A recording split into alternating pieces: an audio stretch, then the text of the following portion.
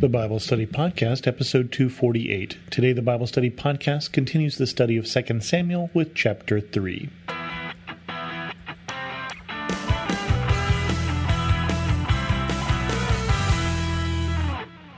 Welcome to the Bible Study Podcast. I'm your host, Chris Christensen.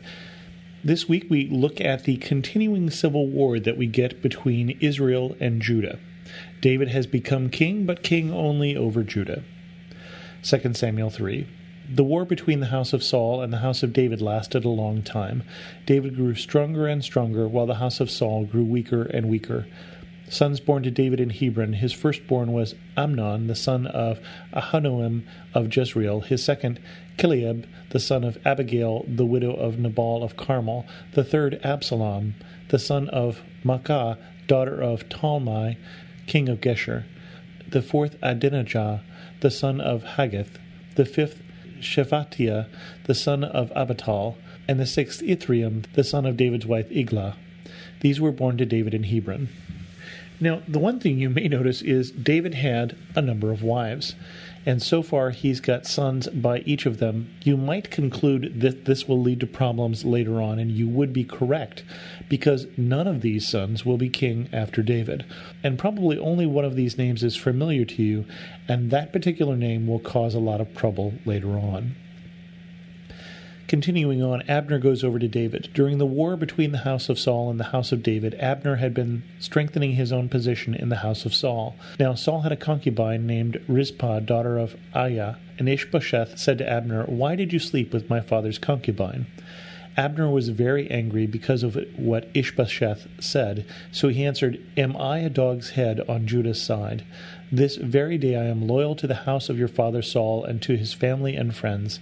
I haven't handed you over to David, yet now you accuse me of an offense involving this woman. May God deal with Abner, be it ever so severely, if I do not do for David what the Lord promised him an oath and transfer the kingdom from the house of Saul and establish David's throne over Israel and Judah from Dan to Beersheba." Ishbosheth did not dare say another word to Abner because he was afraid of him. And Abner is really the one who has been holding together the house of Saul's position, because Abner is the general who was the general for Saul.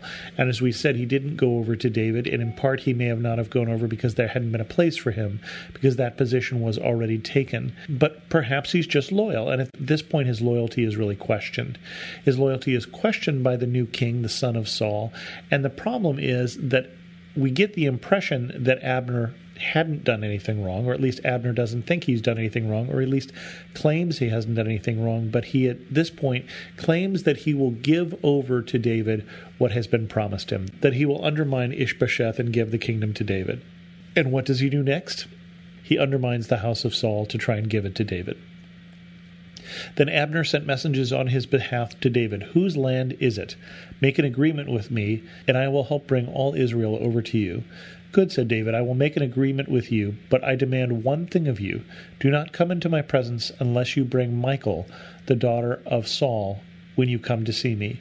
Then David sent messengers to Ishbosheth, son of Saul, demanding, "Give me my wife Michal, whom I betrothed to myself for the price of 100 Philistine foreskins." So Ishbosheth gave orders and had her taken away from her husband, Paltiel, son of Laish. Her husband, however, went with her, weeping all the way to Barum. Then Abner said to him, "Go back home." So he went back. Abner conferred with the elders of Israel and said, "For some time you have wanted to make David your king. Now do it. For the Lord promised David, 'By my servant David I will rescue my people Israel from the hand of the Philistines and from the hand of all their enemies.'" Abner also spoke to the Benjamites in person. Then he went to Hebron to tell David everything that Israel and the whole tribe of Benjamin wanted to do. When Abner, who had 20 men with him, came to David at Hebron, David prepared a feast for him and his men. Then Abner said to David, "Let me go at once and assemble all Israel for my lord the king, so that they may make a covenant with you, and that you may rule over your heart's desires." So David sent Abner away, and he went in peace. So far, so good. It looks like the conflict is just about to end. It looks like because of the insult that was done to Abner, Abner washes his hands of Ishbosheth and is going to hand the kingdom over to David. And that's the end of the story. David becomes king of all Israel, right? Except there's a problem. Last week we read that Abner had killed a brother of Joab, and Joab is the leader of David's army. And this is where the problem comes from. Just then David's men and Joab returned from a raid and brought with them a great deal of plunder. But Abner was no longer with David in Hebron, because David had sent him away, and he had gone in peace. When Joab and all the soldiers with him arrived, he was told that Abner, son of Ner, had come to the king, and that the king had sent him away, and that he had gone in peace. So Joab went to the king and said, "What have you done? Look, Abner came to you. Why did you let him go? Now he is gone. You know Abner, son of Ner. He came to deceive you and observe your movements and find out everything you were doing." Then Joab left David and sent messengers after Abner, and they brought him back from the cistern at Sirah, but David did not know it. Now when Abner returned to Hebron, Joab took him aside into an inner chamber, as if to speak with him privately, and there to avenge the blood of his brother Asael, Joab stabbed him in the stomach, and he died. Later, when David heard about this, he said, "I and my kingdom are forever innocent before the Lord concerning the blood of Abner, son of Ner. May his blood fall on the head of Joab and his whole family. May Joab's family never be without someone who has a running sore or leprosy, or who leans on a crutch, or who falls by the sword, or who lacks food." Joab and his brother Abishai murdered Abner because he had killed their brother Asael in the battle of Gibeon. Then David said to Joab and all the people with him, "Tear your clothes and put on sackcloth and walk in mourning in front of Abner." King David himself walked behind the bier. They buried Abner in Hebron, and the king wept aloud at Abner's tomb. All the people wept also.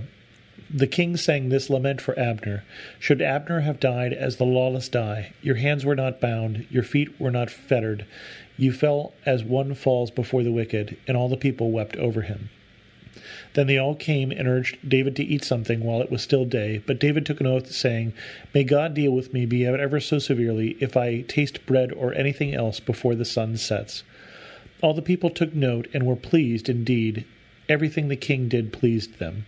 So that on that day all the people there and all of Israel knew that the king had no part in the murder of Abner the son of Ner. Then the king said to his men, "Do you not realize that a commander and a great man has fallen in Israel this day? And today, though I am anointed the king, I am weak, and these sons of Zeruiah are too strong for me. May the Lord repay the evildoer according to his evil deeds." And so Joab murders Abner, and David puts it on Joab. Because David wanted no part of it, David had no part of it. Not only does David curse Joab's family, but he also then shows great mourning for Abner. Abner was a leader who had led the people of Israel against the Philistines, against their enemies, not just in this civil war, but had led them before that. So he is honored as he deserves to be honored, and David, by doing this, shows the people that he is innocent of his death. And this is very useful because, again, we're about to unite the kingdom again. And it's important that David not be part of this murder. It's important that people understand that this is not the way this king will rule. And going on to 2 Samuel 4, when Ishbosheth, son of Saul, heard that Abner had died in Hebron, he lost courage, and all Israel became alarmed. And now Saul's son had two men who were leaders of raiding bands. One was named Baanah, and the other Rechab, and they were sons of Rimmon the Beerothite, from the tribe of Benjamin. Beeroth is considered part of Benjamin because the people of Beeroth fled to Gittaim and have resided there as foreigners to this day. Jonathan the son of Saul had a son who was lame in both feet. He was 5 years old when the news about Saul and Jonathan came from Jezreel. His nurse picked him up and fled, but as she hurried to leave, he fell and became disabled. His name was Mephibosheth. Now Rechab and Baanah, the sons of Rimmon the Beerothite, set out for the house of Ishbosheth, and they arrived there in the heat of the day while he was taking his noonday rest. They went into the inner part of the house as if to get some wheat, and they stabbed him in the stomach. Then Rechab and his brother Baanah slipped away. They had gone into the house while he was lying on the bed in his bedroom. After they stabbed and killed him, they cut off his head. Taking it with them, they traveled all night by the way of Arabah. They brought the head of Ishbosheth to David at Hebron and said to the king, "Here is the head of Ishbosheth, son of Saul, your enemy, who tried to kill you. This day the Lord has avenged my lord the king against Saul and his offspring." David answered Rechab and his brother Baanah, the sons of Rimmon the Beerothite, "As surely as the Lord lives, who has delivered me out of every trouble, when someone told me Saul is dead, and thought he was bringing good news, I seized him and put him to death in Ziklag. That was the reward I gave him for his news. How much more when wicked men have killed an innocent man in his own house and in his own bed, should I not now demand his blood from your hand and rid the earth of you?" So David gave an order to his men, and they killed them. They cut off their hands and feet and hung the bodies by the pool at Hebron. But they took the head of Ishbosheth and buried it in Abner's tomb in Hebron. Apparently, these two sons, these two Beerothites, had not read earlier in the book. They had not read how David had reacted to the death of Saul. This man who was his enemy was also the king that God had appointed in Israel. And so David did not treat his death as good news and did not reward the person who said that he had killed Saul. And you just saw that this was coming, that they were going to come, they were going to bring this head to David and think it was good news, and that he was going to execute them, because he still considers it illegal, he still considers it wrong to kill the king. And Ishbosheth may have been his enemy, but Ishbosheth was the son of Saul, who was appointed by God king of Israel. And so David is being consistent. And David, in both of these two stories, seems to be more a friend to his enemies than he does to his friends or to those who are on his side. But really, David is more faithful to his God and to a pattern of behavior that he believes his God would find acceptable.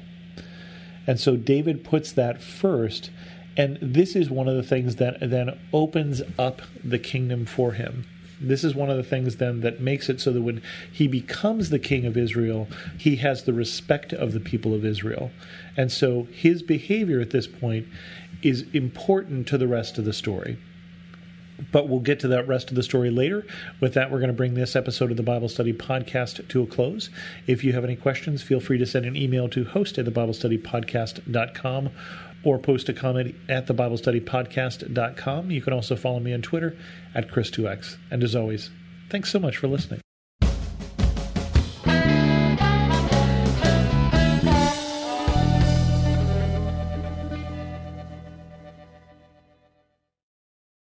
Rejoice always. Pray without ceasing. Give thanks in all circumstances. God invites us to cultivate thankful hearts by turning our eyes toward Him in good times and bad.